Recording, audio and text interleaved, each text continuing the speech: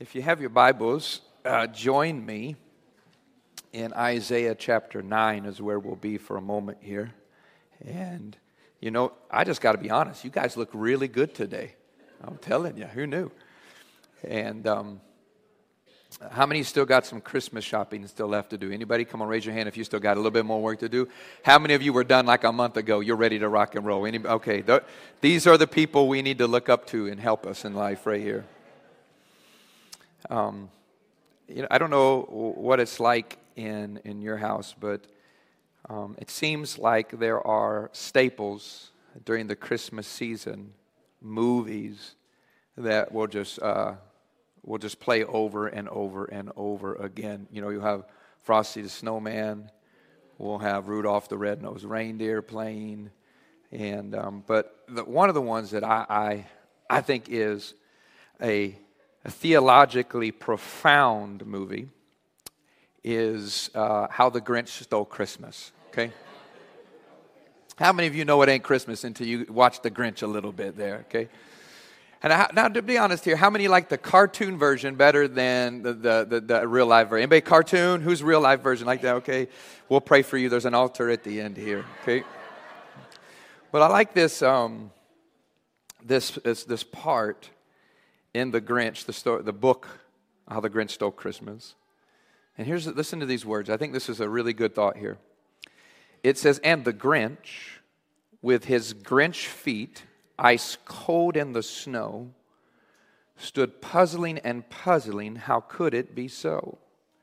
It came without ribbons, it came without tags, it came without packages, boxes, or bags.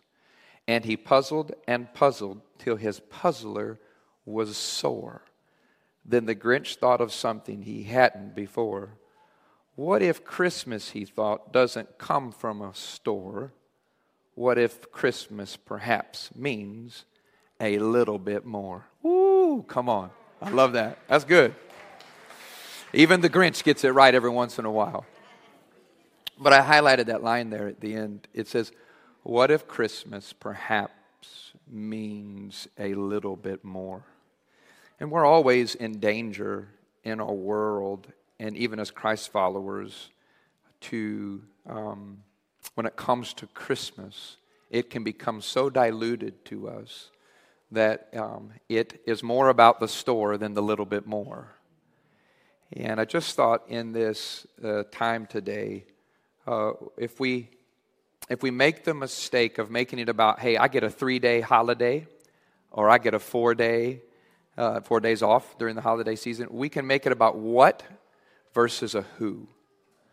And there's always in danger removing Christ from Christmas. And I thought about this. I don't know why this is true, but did you know that nativity scenes that you often see in front of churches or in front of houses across the United States, they're seeing a rise in the theft of the nativity Jesuses from the nativity scenes.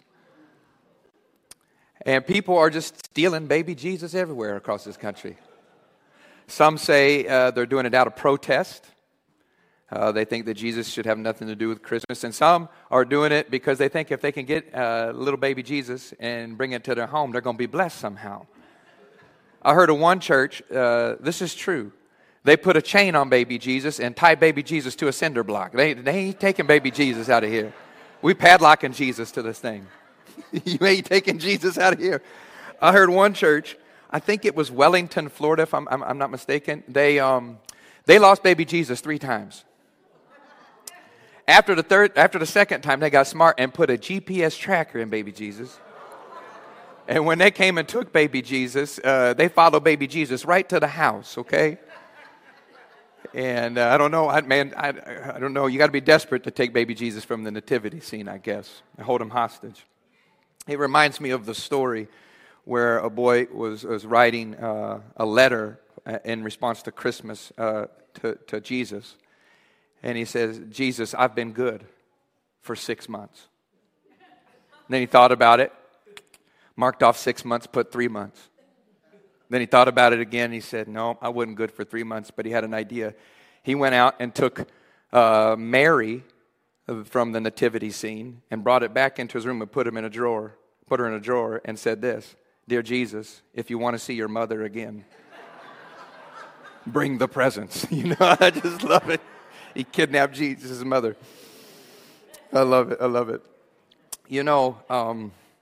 What I want to do for the next few moments, though, is just look at this introduction of sorts 700 years before Jesus comes. They call this book Isaiah the fifth gospel. It's all about Jesus, the coming of Emmanuel, the Christ child. And Isaiah 9, there's a description. As many of you have probably heard this before, but I want to use it to highlight maybe something different.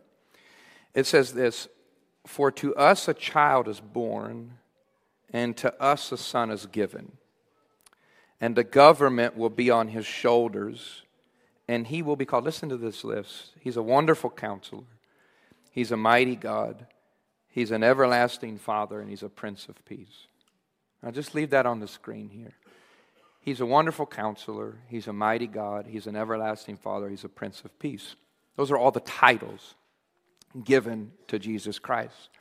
And when I thought about this Christmas, and I just saw it in a new way. And here's what I thought. None of those are for him. He doesn't need to be counseled. He doesn't need the strength of someone else. He is eternal already, and he is already peaceful. He doesn't need peace, he brings peace. He doesn't need might, he brings might. He doesn't need counsel, he gives counsel. So that means this, that Jesus came and was sent for you, that he could counsel you, that he could be, his strength could be on exhibit for you, on display, and on behalf of you. And he could be a father to us, and he could be to bring his peace for us. And often it's kind of hard. How do you encapsulate all that Christmas is about and what it truly means for, you could call this Incarnation Night. This is the night when Christ has come into the world, incarnation, when the God, man became flesh and dwelt among us. It reminded me of this story, and I think this is probably the best illustration I could give to you that encapsulates what Jesus came to do, and that's the story of Mary Daniels. And you may never heard of Mary Daniels, and just a normal everyday person. Mary Daniels is from Jacksonville, Florida, and she'd been married for 40, 50 years, and late in life her husband had developed Alzheimer's, and he was put in a care facility. And Mary Daniels, for days upon days, weeks upon weeks, months upon months, years upon years, to give her husband a thread of normalcy in his life, every night would go to that care facility, dress her husband for bed, and wait until he fell asleep in bed, and then would leave. And she did that over and over again. Now, here's the thing that happened, though. COVID hits. And now she's no longer allowed to go to the care facility to see her husband. And so for 114 days, she's unable to see or care in any way, shape, or form for her husband. And she has tried, she called, she tried to talk to people, she tried to find every way in she could, but nothing would work. Until one day, she figured it out. She saw the care facility advertise for a part-time dishwasher. An evening dishwasher. So she applied for and got the job and would wash the dishes for a few hours every night. And when she was done, she would go and care for and minister to her husband. Isn't that a beautiful story? You know what I thought about that? That's exactly what Jesus did. Out of his care and his love for you, he became the dishwasher. He became a servant to humanity and took on flesh and came in the form of a child so that he could become our wonderful counselor, our mighty God, our everlasting Father, and our Prince of Peace. But here's the thing about Isaiah 9:6. That's a beautiful part, but there's a context to this. See, the child would come, but he would come in unusual circumstances. So now I want to read verses 1 and 2, and this is going to be the backdrop for the rest of our sermon. And here's what I need from the audience. Now I want you, especially the kids, to turn on your lights if you can. I want everybody to turn your lights back on. Come on. So I have a communication nightmare today. So in many ways, I'm under no illusions that you've come to church, but that you probably have food ready to be eaten at your house, and you want to hurry up and get out of here. That's number one. Number two, we have a whole bunch our age range here is from probably 1 to 2 all the way up to we won't guess how old. And amen. Come on, somebody. I'm with you, sister. And so I thought, let's do a little interaction today. And I'm going to talk to you a few moments about 2 words, 2 concepts, darkness and light. And when you hear the word, everybody, when you hear the word darkness, especially the kids, what I want you to do when I say dark or darkness, I want you to take your hand and just cover the light. Okay, so you cover it. And just cover it for a few seconds. You don't got to keep it covered forever. And when I say the word light, I just want you just to take it back and forth and wave it in the air like you just don't care. Come on. There you go. Come on. And so let's practice. If I say dark, you go whoop, all over the place. If I say light, you go, woo. Oh, you're with me. Come on. This is awesome. Some of you, this is what you've been looking forward to all year, just to be able to do this. So I want to read to you Isaiah 9, 1 through 2. And here's what it reads. So this is the backdrop. We celebrate all this wonderful counselor, all this stuff. But here's what we really need to understand. It said, in that time, listen to the description, there will be no more gloom for those who are in distress. So they get ready. The people walking in darkness, cover it up. Okay, you can lift it up. Have seen a great light. And on those living in the land of the shadow of death, a light, woo-hoo-hoo, has dawned. Okay, so here's the thought, is the description of the time when Christ would come were 3 words. They were in distress, it was gloomy, and it was filled with darkness. Cover it up. And so I just want to speak to you at these few moments about what darkness could look like and looks like in our world. So I have 2 thoughts when it comes to this. The first one is this. We live in a dark world. Cover it up. We live in what I would call a dark world. Now you can take it off. What do I mean by that? I don't think you have to really think about it too hard to think that this is true. I mean, if you just look at on a world scale, we have a couple of wars going on right now. We have the one in Russia and the Ukraine, and we're always seeing what's going on there, and that can seem really dark. You have the war going on right now in the Middle East, and between Israel and Hamas and the Gaza Strip. You see that going on right now. And then you just can even bring it even bigger. You have the tensions between China and Taiwan. And you see earthquakes. You see all kinds of different things going on around the world. You bring it closer, you see shootings. Just had another shooting in Florida last night. And you look at what's going on even in our city, even in your family. And you don't have to look very far to know that the world, come on, cover your light, is a dark place. I even thought about this. You know that every year the largest Christmas celebration happens in the city of Bethlehem. It is every year 1.5 to 2 million people will visit the place where Christ was born. And there are many churches there. In fact, there's a famous church there, a Lutheran church called the Church of the Nativity. And every year they celebrate. There's 5,000 hotels. They're completely booked. There are live nativity scenes. There's 29 Boy Scout troops from all over that area that will lead a procession.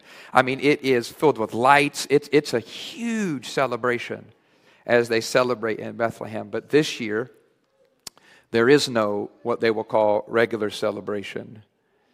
And I just had this thought that if Christ were to come right now, and let's say this was the day that he was going to be born. Let's just think about this. That means that Jesus would have been born in a war zone. He would have been born amongst the rubble of a battle. And I just think about the world. Come on. can be a really dark place. Are you with me? But here's the thing. I can't see you, so the only way I know you're with me is with this light here, okay? But here's what I also know is this, is that darkness can live on the inside of us. Let's cover it up. Sometimes this can be the picture of what's going on the inside of our own hearts. It can live on you and I. And what does that look like? Here's this thought I believe, is this. If the further I get away from the presence and the influence of God in my life, the darker it gets. The reality of being far away from God is that it gets dark. See? And what does inner darkness look like? You can keep them covered for a second. Here it is. Just keep them covered. Inner darkness can look like this: an uncontrollable anger. It can look like anxiety. It can look like fear. It can look like discouragement. It can look like depression sometimes. It can look like a grief that can never seem to be healed.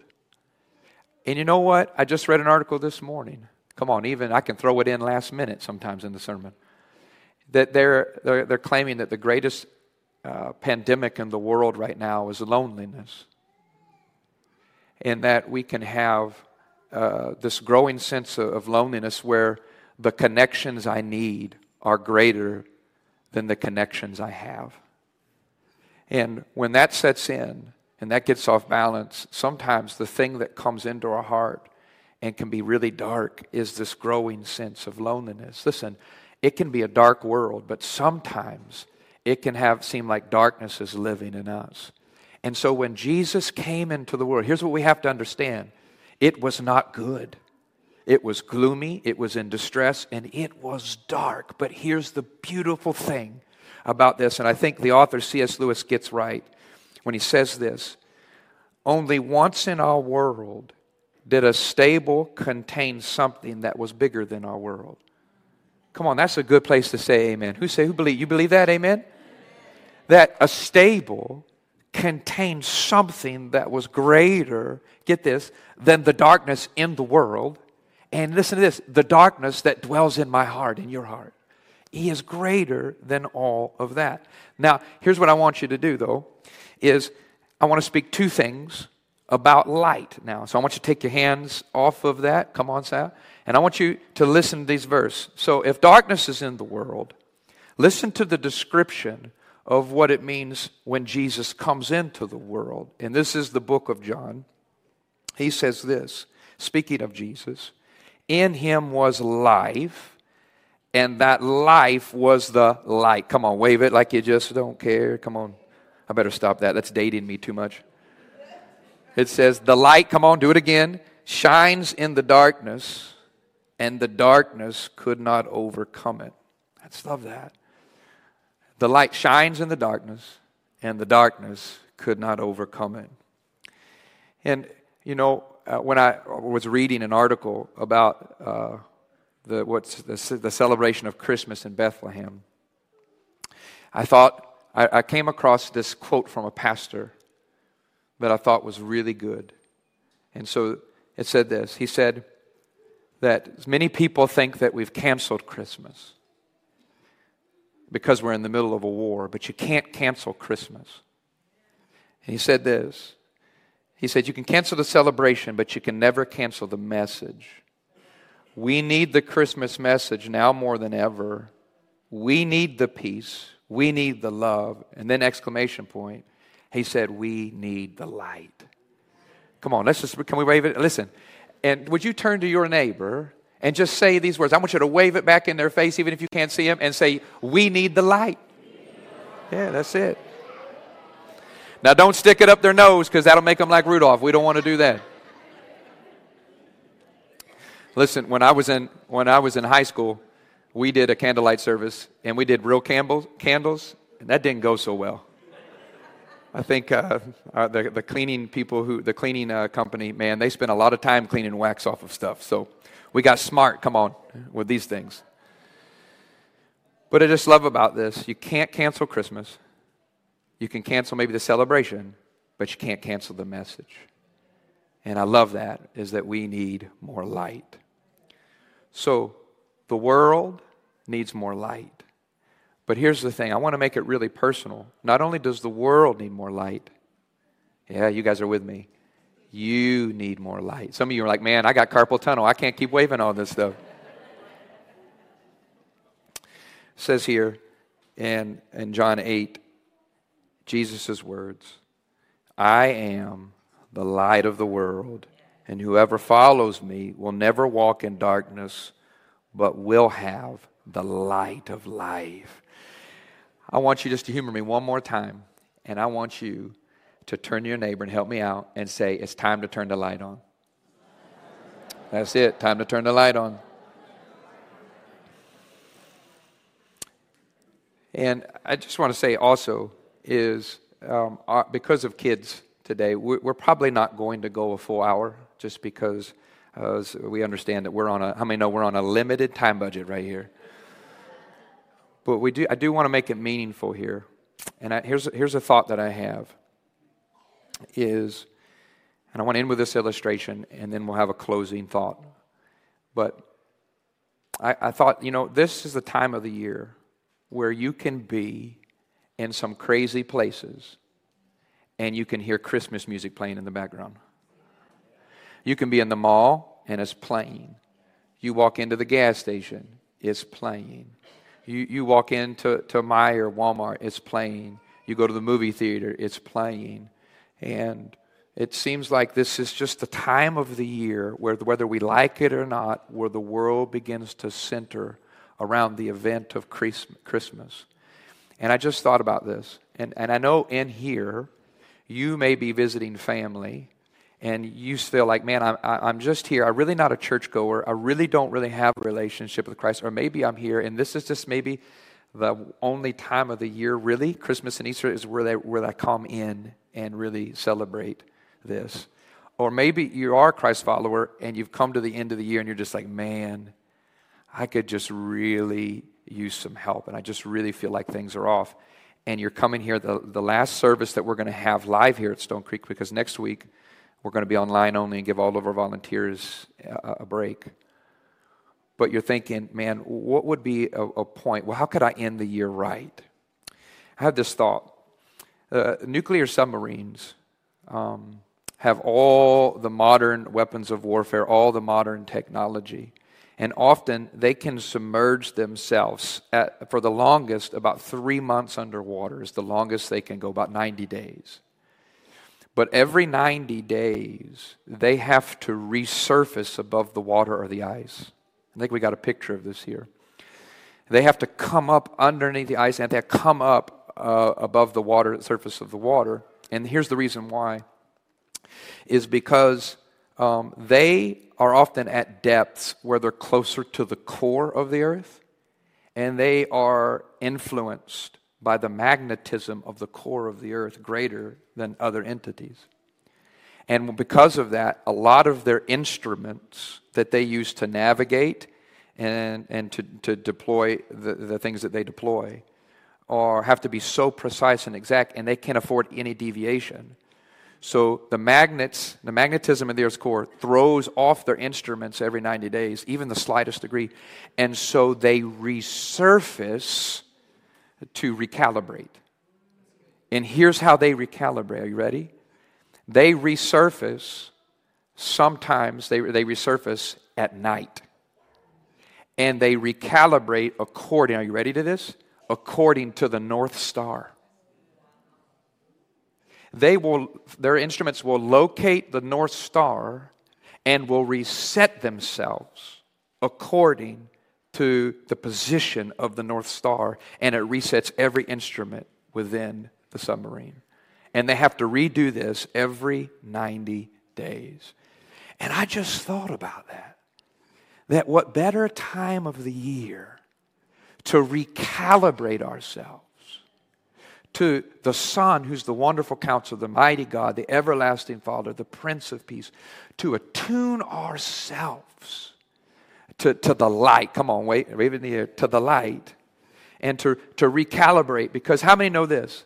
We live in a dark world, and it's always pulling us magnetizing us and trying to move us away by degree from our true North Star, Jesus Christ. Now, I want to invite the worship team to come as we get ready to close. And I want to end with this. You know, in the book of Matthew, it says there were 3 magi, or 3 wise men, the scripture says, depending on your translation. And it says that a star, they arose, and they saw the star, and they followed the star. Does anybody know where? To Bethlehem. And it's there that they came, and there that they brought their gifts, and they brought them to Christ. Some say that that would have taken a year or more. Some say that would have taken several months.